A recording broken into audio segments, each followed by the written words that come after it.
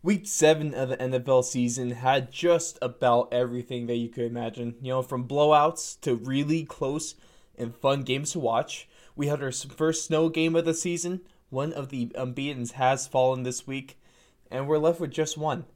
But, ladies and gentlemen, this is the fourth and long week NFL recap. This for week 7. Thank you very much for joining us today. I am, of course, your host, Ross Allen. And let's get into things because today we have not only game by game action of every single game, all 14 of them from Thursday, from Sunday, and from Monday. We also have our buy or sell segment where I give you 5 statements of whether we're going to buy that or sell that. And of course, I'm bringing my week 8 power rankings. So, like I said, let's get things started off. But before, real quick, what's going to be coming out soon is besides some UFC stuff, besides hopefully a podcast, we're going to have some interviews coming out soon. I just recently spoke with the commissioner of a brand new football league, the WCAF, the West Coast Arena Football League, and that will be coming out soon next week. Then we're also having a interview with another college football player, formerly from U of A, and he is now in the transfer portal. So that's going to be a really fun one. So just keep her tuned. Best way to find everything, www.thefourthandlong.com, or you can go follow us on Twitter at fourthlongradio or Instagram at fourthandlongradio. But without further ado, let's get on into things. All right, week 7, that Thursday night game. It was a banger of a NFC East matchup. We all know the best division in sports without a doubt. We had the Giants taking on the Eagles, with the Eagles edging out the man from New York, 22-21. We had Carson Wentz. He might be finding his groove. Don't quote me because it's Carson Wentz, so he'll flip-flop week to week. The Eagles have faith in him 1 week and then completely lose every single shred of faith in him the following week, and then we're just going to see Jalen Hurts the rest of the season. But hey, he had a good game this week. 360 yards, couple touchdowns, an interception, looking good with that one. And now I think the crazy thing is, though, on the other side of the football, Daniel Jones is now, for the 4th week in a row, the Giants' leading rusher. Ever since Saquon Barkley went down, it's been all Daniel Jones on the ground. And hey, sometimes that's a knock. Overall, it is definitely not your quarterback. I mean, I hope I'm not saying anything breaking, but your quarterback should not be your leading rusher for consecutive weeks. But he had 4 carries, 92 yards. One was a giant of a run. Almost had a TD there, but we all know right around that 15-yard line. That white line on the field. It really just jumps out at you sometimes. Tripped that. It was either that, might have been a sniper somewhere in that stadium, but he trips and he missed out on the touchdown. But the funny thing is, on this rush, he reached 21.1 miles per hour. Now, if we're talking other quarterbacks, and the fastest that we've seen the quarterback up until now was Lamar Jackson at just 21 miles an hour. So, going off of what we've seen so far, Daniel Jones is the fastest quarterback in the league. I mean, I don't know what to tell you. I really don't know what to tell you. But next, we had the Lions at the Falcons. The Falcons taking this one 23-22. The Lions taking this one 23-22 because the Falcons have blown another one. This game was not. We have our tank bowls. We have our injury bowls. This one was the choker bowl, and we had the Falcons choking it once again. I mean, now this season they've blown 4 games where they've had a 99% chance of winning. 4 games, 99% chance of winning. Absolutely ridiculous, and I'm. I don't know, man. I don't know. You can't make this up. You really can't. The Falcons just can't hold on to a lead. And even worse this week, you might have lost on accident because Todd Gurley tried to fall before he scored the touchdown with a minute left to go in the game. But he ended up rolling into the end zone. How? How do you mess up like that? Also, my favorite picture that I've seen so far this NFL season was you had the Lions celebrating that Todd Gurley scored, emoting that it was indeed a touchdown. I 2020, ladies and gentlemen. I think that's all we can. That's the only way to sum it up. But I mean, Todd Gurley, he scored accidentally with a minute to go, and then the Lions drive down the field and score a touchdown as time expires. And it is weird how, in the battle of two chokers, I guess one team by default has to come up clutch, and that just happened to be the Lions this week. Next game, we had the Browns at the Bengals. The Browns taking this one 37-34. And we had the Browns looking good again. But also, it was against another bad team. The Browns score with 11 seconds left to go in the game. Peoples-Jones gained a nice touchdown right there to seal the deal. And both quarterbacks with a bounce-back week. We had Baker Mayfield, about 300 yards, 5 touchdowns, 1 interception. We'll have more on Baker Mayfield later in our buy or sell segment. Don't you worry. Then Joe Burrow, on the other hand, arguably a better performance. 400 yards, 3 touchdowns, and an interception. It was good to see both these guys bounce back. More importantly for Joe Burrow, because he's a guy with more invested in him at this point. And I will not hesitate to say that there are more people rooting for Joe Burrow than there are people rooting for Baker Mayfield. I don't think that's anything but fact. But the thing is, I mean, we all know that defense is a problem for the Bengals. They're a bad team. Obviously, defense is going to be a problem. Obviously, they're going to do something to fix it. They're not a contender this year, so it's not as big of a deal. But the Browns, on the other hand, they are a contender. They have to have a better defense if they really want to do anything in the playoffs. Or at least, when I say they are a contender, at least they might be a contender. In their eyes, they are. There's no one in the Browns organization that really thinks that they are. So the Browns are really going to have to tighten things up on the other side of the football. It seems like things are fine offensively, but I would be worried with how many points they're giving up, especially giving up points to bad teams. Moving on, we had what felt like it took like a whole season to get to this game. We had the Battle on the Beans. We had a game that was pushed back a number of weeks. Steelers at the Titans. But the Steelers are the ones that walk away victorious and remain the last undefeated team in the NFL. They took this one 27-24 as Gostkowski misses yet another field goal as time expired. This one as time expired. Man, I can't imagine. Imagine if Gostkowski had that god-awful game against the Broncos to start the season and he missed that game-winning kick. I think he wouldn't have a job at this point, especially after he misses this one to tie it. He would not have a job. But the Steelers remain undefeated in spite of Big Ben, though. Big Ben, 260 yards. He had 2 touchdowns. But he really had a hard time keeping the ball with his team. 3 interceptions on this game. And now the Titans have a good defense. Not as good as the Steelers, but it's a solid defense. But it's never justifiable to give up 3 interceptions. But at the same time, if we want to talk about the Titans, their offense, last week I had big praise for that Ryan Tannehill-Derrick Henry duo. And now they became the first duo in NFL history to amass 30 touchdown passes and 2,000 rushing yards, respectively, in 16 games. So that is money very well spent for the Titans. I said that last week. I'll continue to say it this week. That is the best quarterback, running back duo in the league, and it's not close. Next, we're moving into some NFC South rivalry action. You know, always love the good divisional matchups. We had a few of those this week. We had the Panthers at the New Orleans Saints, with the Saints walking away victorious 27-24. This was a really competitive divisional game. It was even on both sides of the football. Defenses played really well. Quarterbacks had similar numbers. Running backs and receivers, comparable numbers as well. Unless you are the Carolina Panthers' DJ Moore, because this man has just been on a tear, and this week was no different. 4 catches, 93 yards, and a couple tutters to cap that off with. And he is clearly Teddy Bridgewater's number 1 wide receiver. It's a really good safety net that Teddy's had, and it's really the only way he's been able to push the ball downfield is with DJ Moore. So Moore is becoming vitally important to the offense. I don't think there are too many people saying that before the season, but Teddy Bridgewater needs him to stay competitive, and he might need him a little less now that we see Christian McCaffrey returning to practice. I am unsure how much they're going to be putting him back into that offense.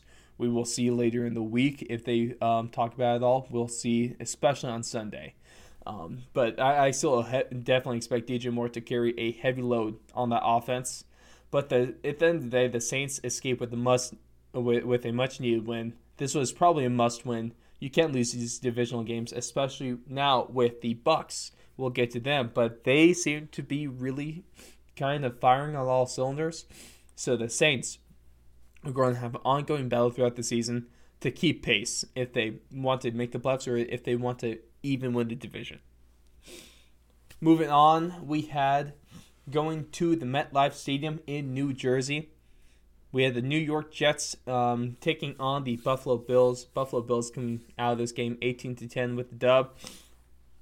And I don't know if this game wasn't really too much to write home about. We had the Bills winning an ugly game over the worst team in football. Josh Allen, his struggles kind of carried on from last week in their loss to the Chiefs into this week. He has yards. He had about 300 or so yards, but he had no touchdowns on the game, and that's kind of bad, especially when you're going against that Jets defense. You only put up 18 against the Jets. That's not a good week, and that might be an understatement, but that is not a good week. The Jets are a team you should be able to practice stuff on. They're a team that you should be able to reduce your playbook to really simplify it and just to run your bread and butter plays really well and focus on execution.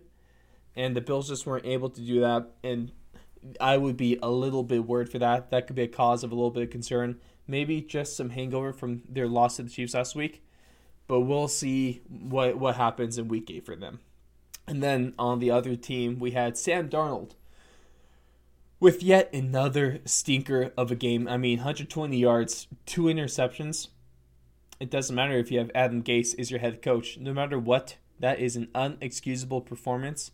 And right now it seems either Sam Darnold sucks, either Sam Darnold needs to be traded away and get the hell out of New York, or he's just going to be one of the biggest draft busts in recent history.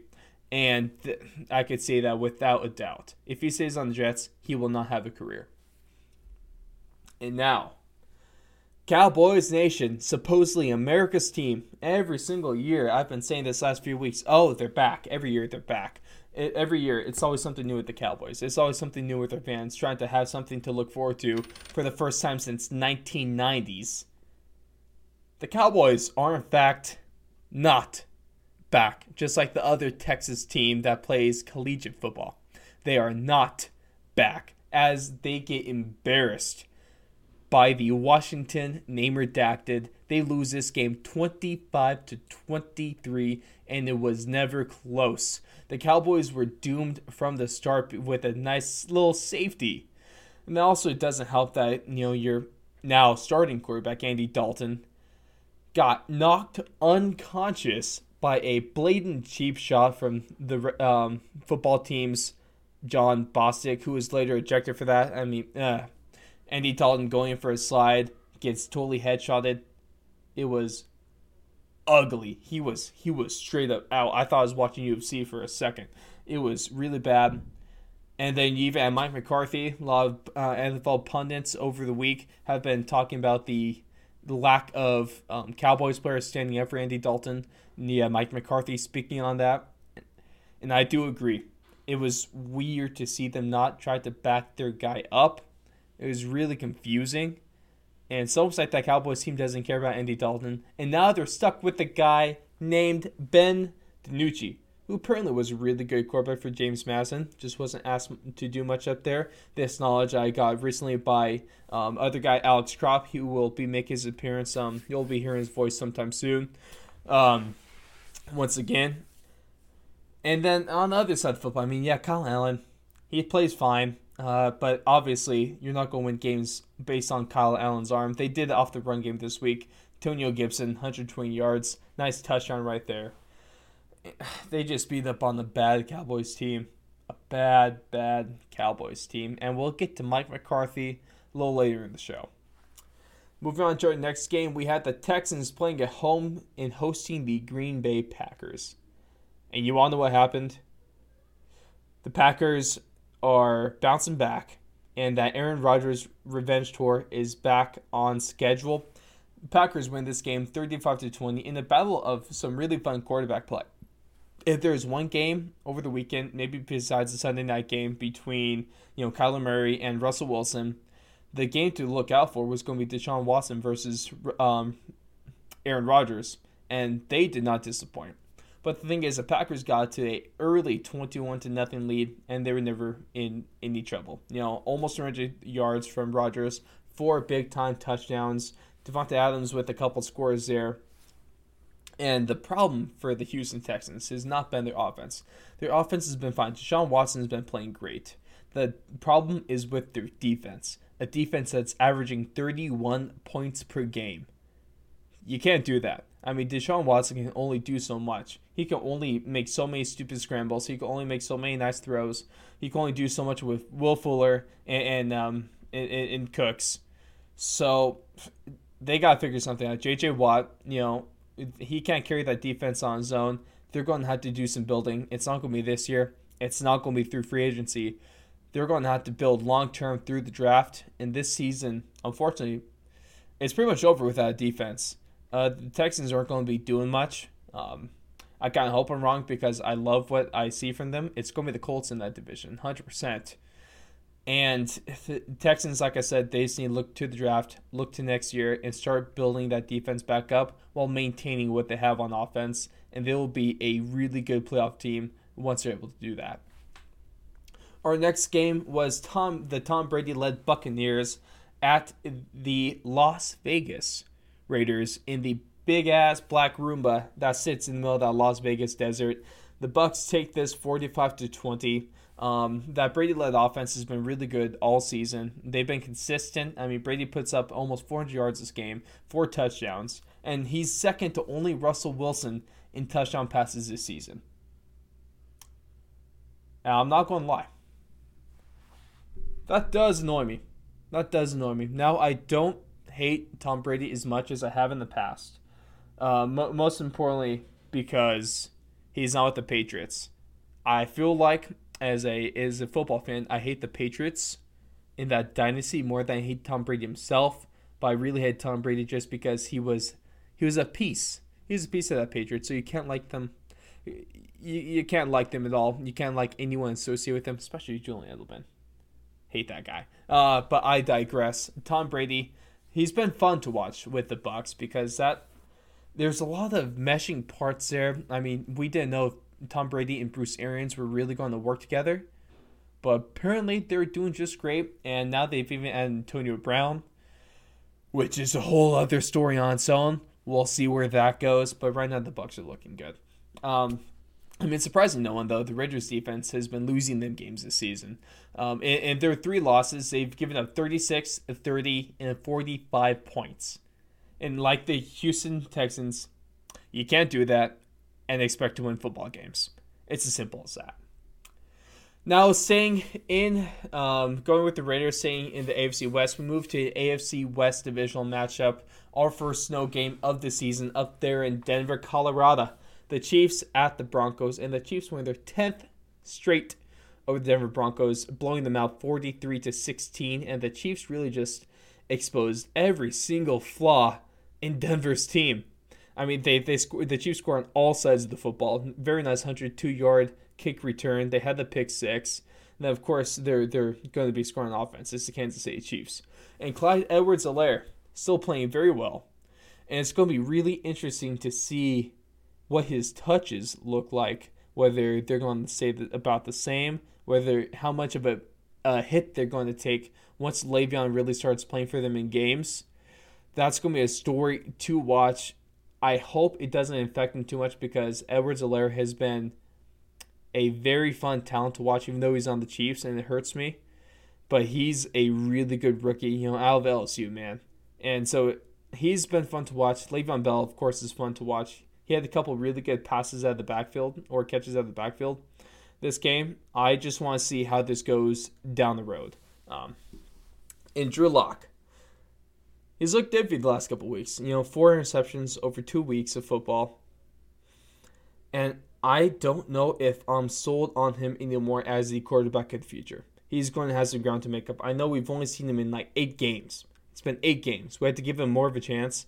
But right now, I am not feeling easy if I'm a Broncos fan. It just seems like he has trouble seeing the field. And it's also hard to see him step out of clean pockets.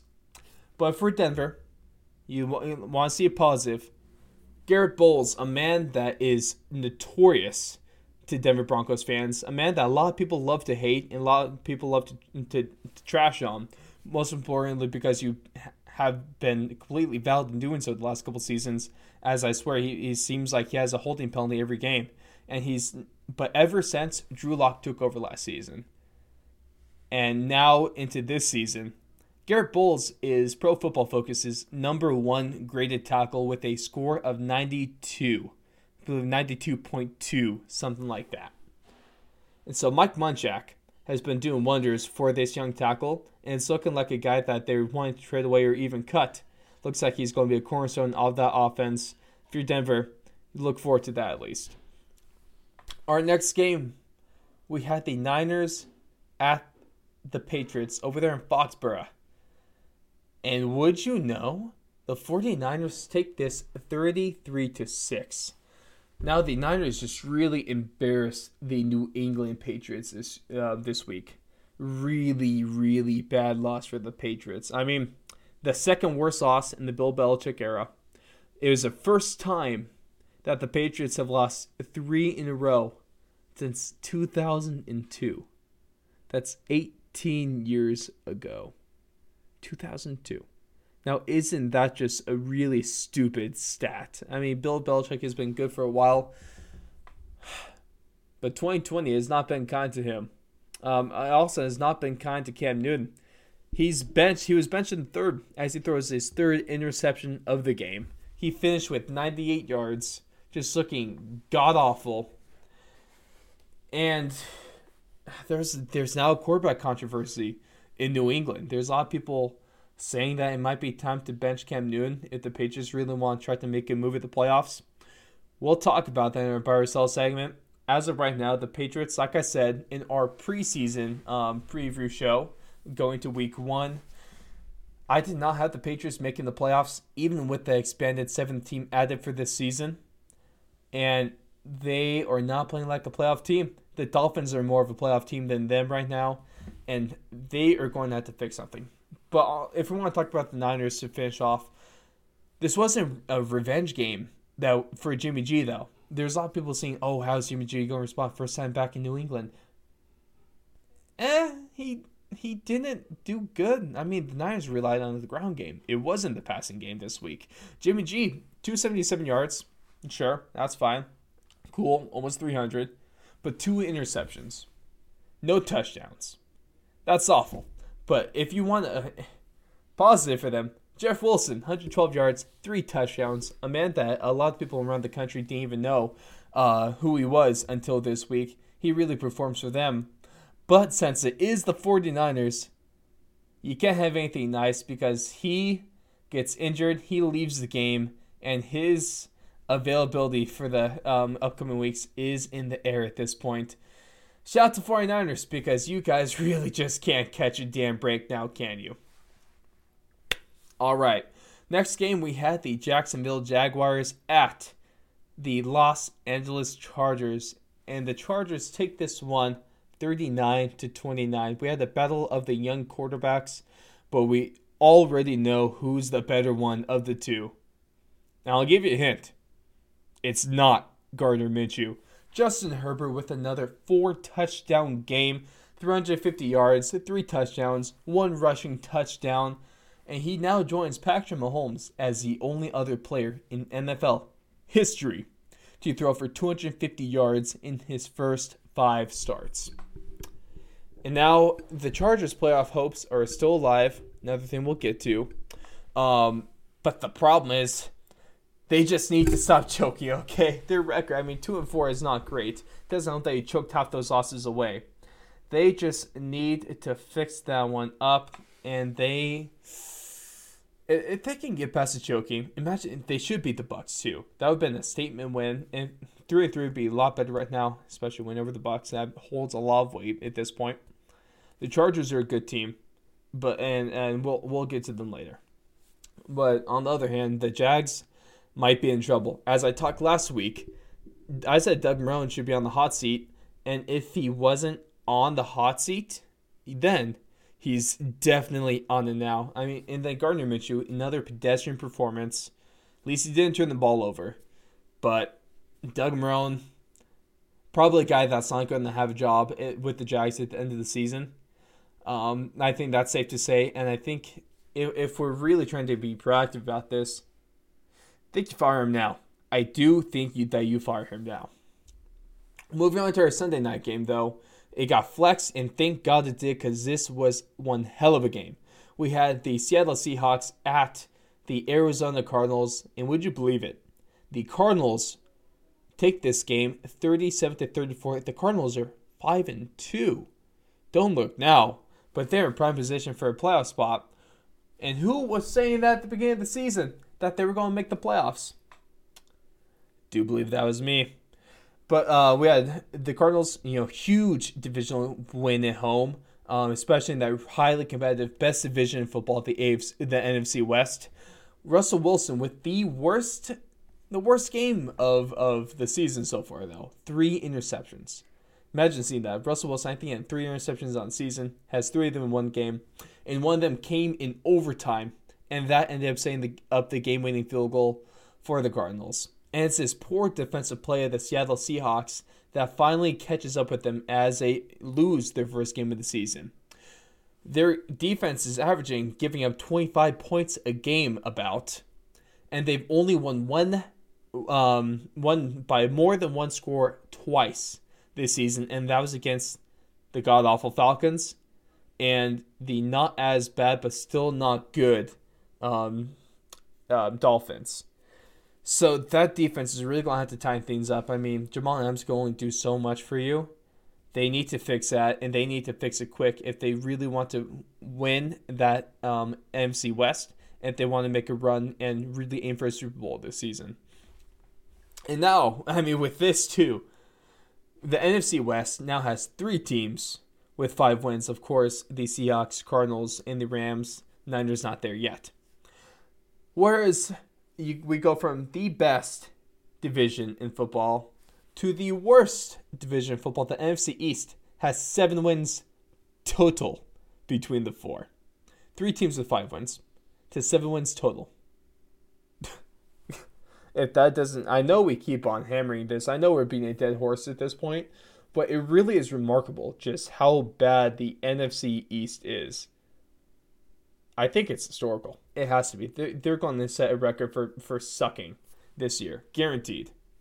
Now, to finish off this week's action, we had the Bears taking on the Rams in LA on our Monday Night Football game. The Rams taking this 24-10.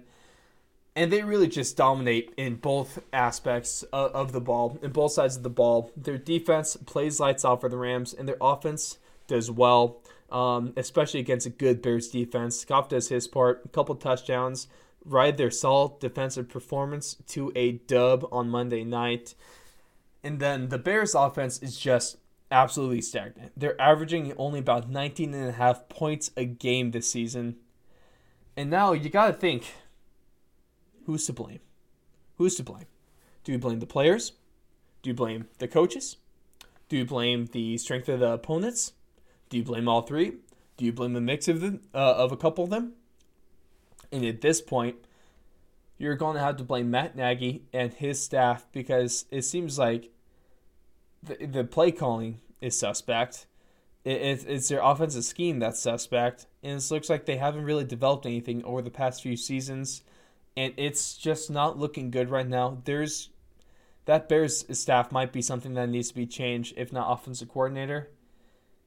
The head coach then, Matt Nagy. Warm up the hot seat, man. Put on the butt warmers, because it is starting to get a little warm right there in Chicago. And then I really think the MVP of this game what did they say? It's all about positioning, especially for the defense. It's all about yardage. It's all about ball supremacy, and there's no man that can do that better about field supremacy than the punter for the Rams, Johnny Hekker. 5 punts that game, all 5 of them inside the 10.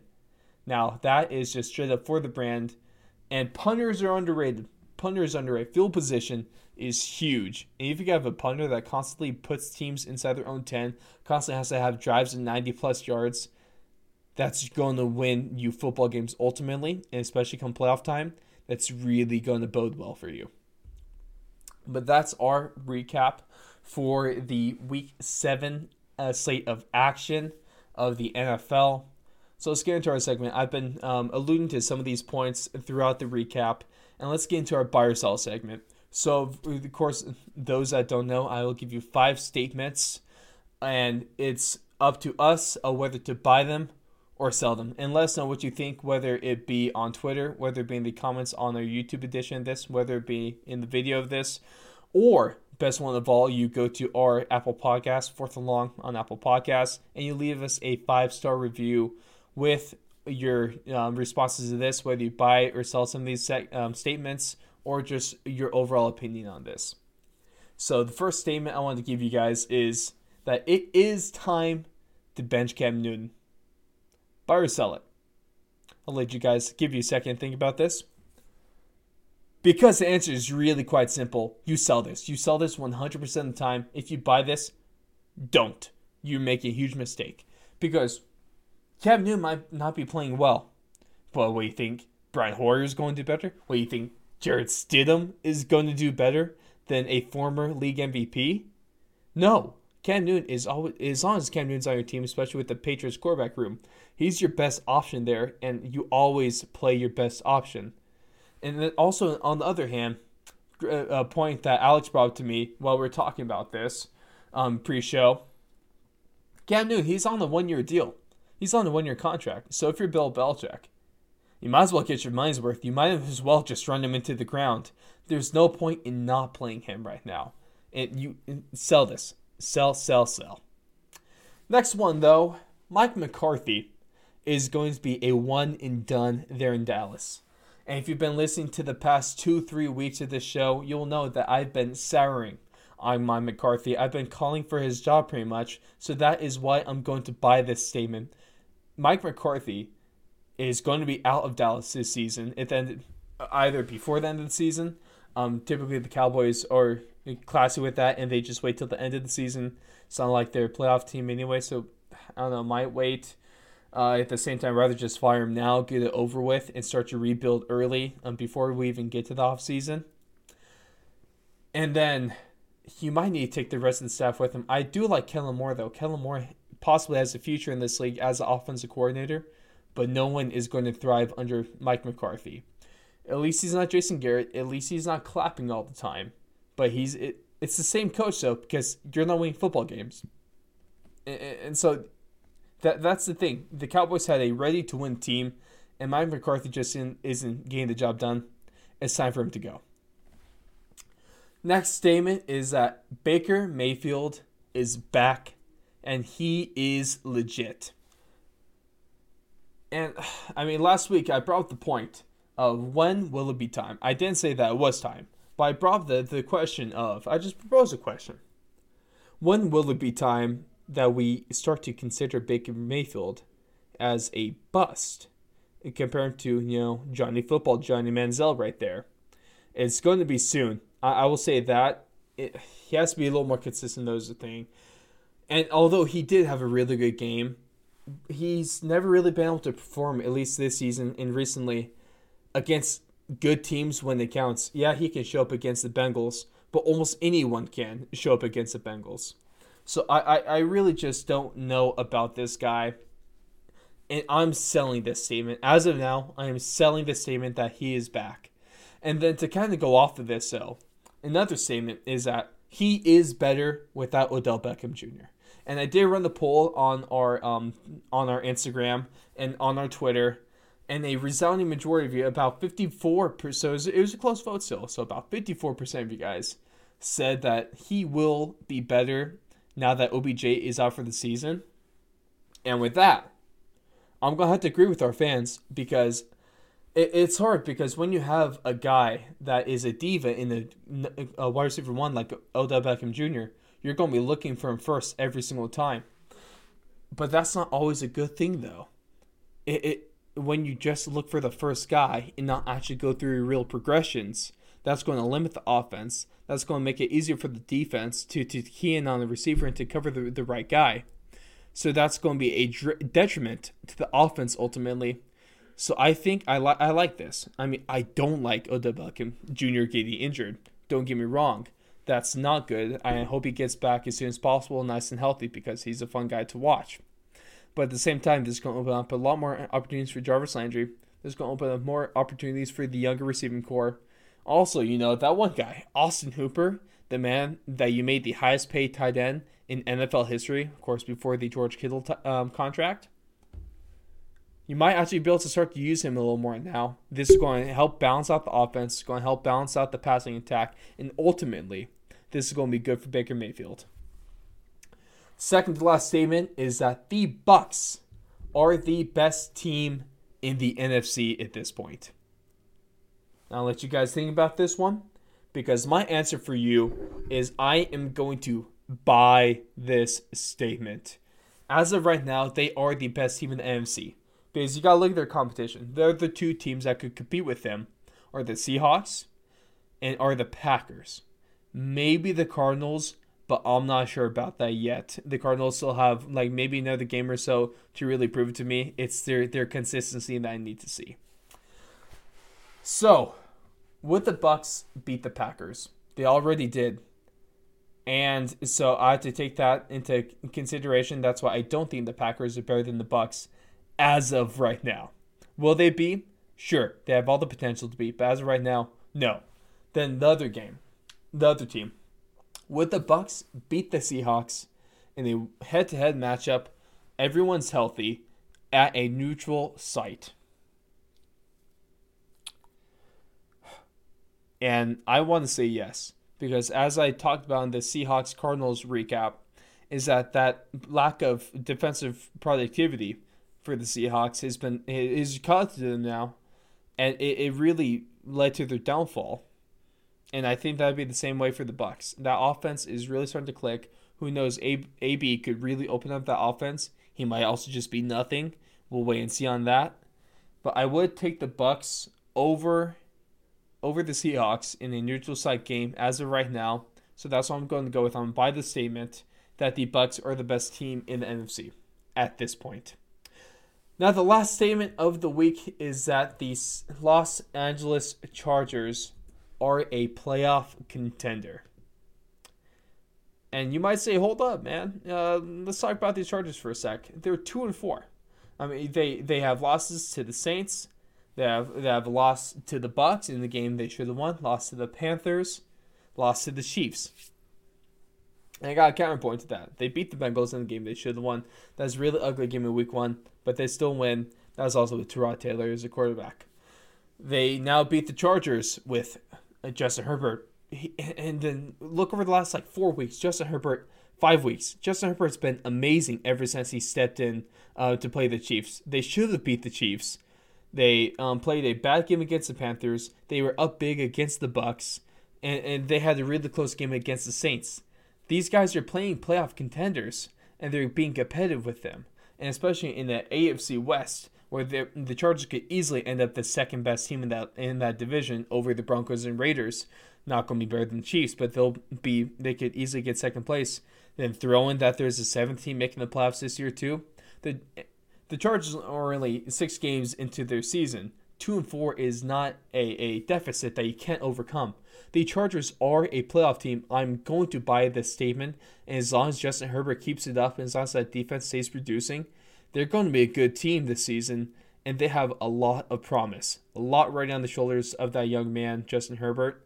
But I think as of what we're seeing right now, he can and he will deliver. But that's going to do it for us for our buy and sell. Like I said, let me know your thoughts and opinions on this. Would love to hear what you have to say. Now, to wrap up this show, of course, we got you our power rankings. And then, just to remind you, our Week 7 power rankings from 5 to 1, we had the Titans, Steelers, Chiefs, Seahawks, and the Ravens. And now, our Week 8 power rankings, we've seen quite the shift, quite the shakeup. And like how last week's was kind of boring, this week's is far from it. Because starting us off at number 5, we had the Seattle Seahawks. They fall 3 places. They go from 2nd to 5th because they lost to the Cardinals, and the teams above them looking good right now. The Seahawks, that defense scares me. That offense is really good, and Russell Wilson is probably not going to throw 3 interceptions in another game this season. But that defense scares me. They need to get it fixed. But as of right now, still top 5. Number 4, we have the Ravens, and unfortunately for them, they were in the bye week this week when all this went down. So it was hard. It was a toss-up kind of between 3 and 4 for me this week. But the Ravens, they do move down 3. They move from 1 to 4. But they could easily get back up on the list depending on how they come out of the bye week and how they look in Week 8. That's still up to see. But it's really just because of these top 3 teams now. Because third, believe it or not, I have the best team in the NFC. I have the Tampa Bay Buccaneers. They're the 3rd best team in the league as of right now. Now, will they keep this up? That's a big question. Are they a team that could really win in cold weather games in the playoffs in January, in February? That is yet to be seen. But as of now, they are 3rd, and I'm comfortable with saying that. 2nd best team in the league going into Week 8 is the Kansas City Chiefs. They've only lost 1 game this season, and that was a weird loss to the Raiders, but they've really kicked things up. It was a really good team win in Denver. Their offense clicking, their defense pretty much shutting down the Broncos, and the special teams. When defenses is stalemate, when offenses are stalemate, it's all about the battle of special teams. Special teams can win you football games, and theirs really showed up on Sunday, and that team is looking good. They move up a spot, and they take the number 2 position this week. Now, the best team in the National Football League. Week 6, they were the 5th best team. Week 7, they were the 4th best team. And this week, we have the last remaining undefeated team of the NFL, a team with a good offense, really good defense, arguably the best in the league. The Pittsburgh Steelers are your number 1 team in this week's power rankings. So to recap, from 5 to 1, Seahawks, Ravens, Bucks, Chiefs, Steelers, and the Steelers move up 3 positions to the number 1 spot. Now, how long will they keep that? Don't know. They could very easily lose it this week, but they can just, if they win, they're still probably going number 1. We'll see what they can do with that. But that's going to be it for our power rankings. Let us know what you think. Like I said, the best spots, Twitter, Instagram, and then you can go to our website, leave comments on there, or you can go to Apple Podcasts, leave a 5-star review on that one. But ladies and gentlemen, that is going to do it for our Week 7 recap this week. Thank you so much for sticking with us to the end. We appreciate all of you so much. And then, like I said at the beginning of the show, keep an eye out for a couple of interviews coming out with Commissioner of a brand new football league with a nice, really good college athlete from U of A, now at the transfer portal. We got some UFC stuff, big stuff from UFC 254. Khabib Nurmagomedov retiring. Just insane stuff right there. Then Anderson Silva's retirement fight coming up on this Saturday for Halloween. And then hopefully another podcast goes out, and then we'll get Alex's voice back on here soon. Then also, last plug of the week, it is getting colder, and we've been mentioning this for the past week or so. So it's just about sweater weather. So on our Teespring, shout out to them, we have now released our 4th and Long hoodies, crew neck sweaters, and our long sleeves. So go check that out. Everything will be linked. Also, you can just go to, once again, www.thefourthandlong.com, and you can click on the apparel page and be taken right to that website. But ladies and gentlemen, thank you so much for joining us this week. It has been a blast once again. NFL Week 7 was crazy. I'm sure Week 8 is going to be nothing less than what happened this week. But until then, check out our other stuff. Keep an eye out for those interviews, and we will see you in the next one.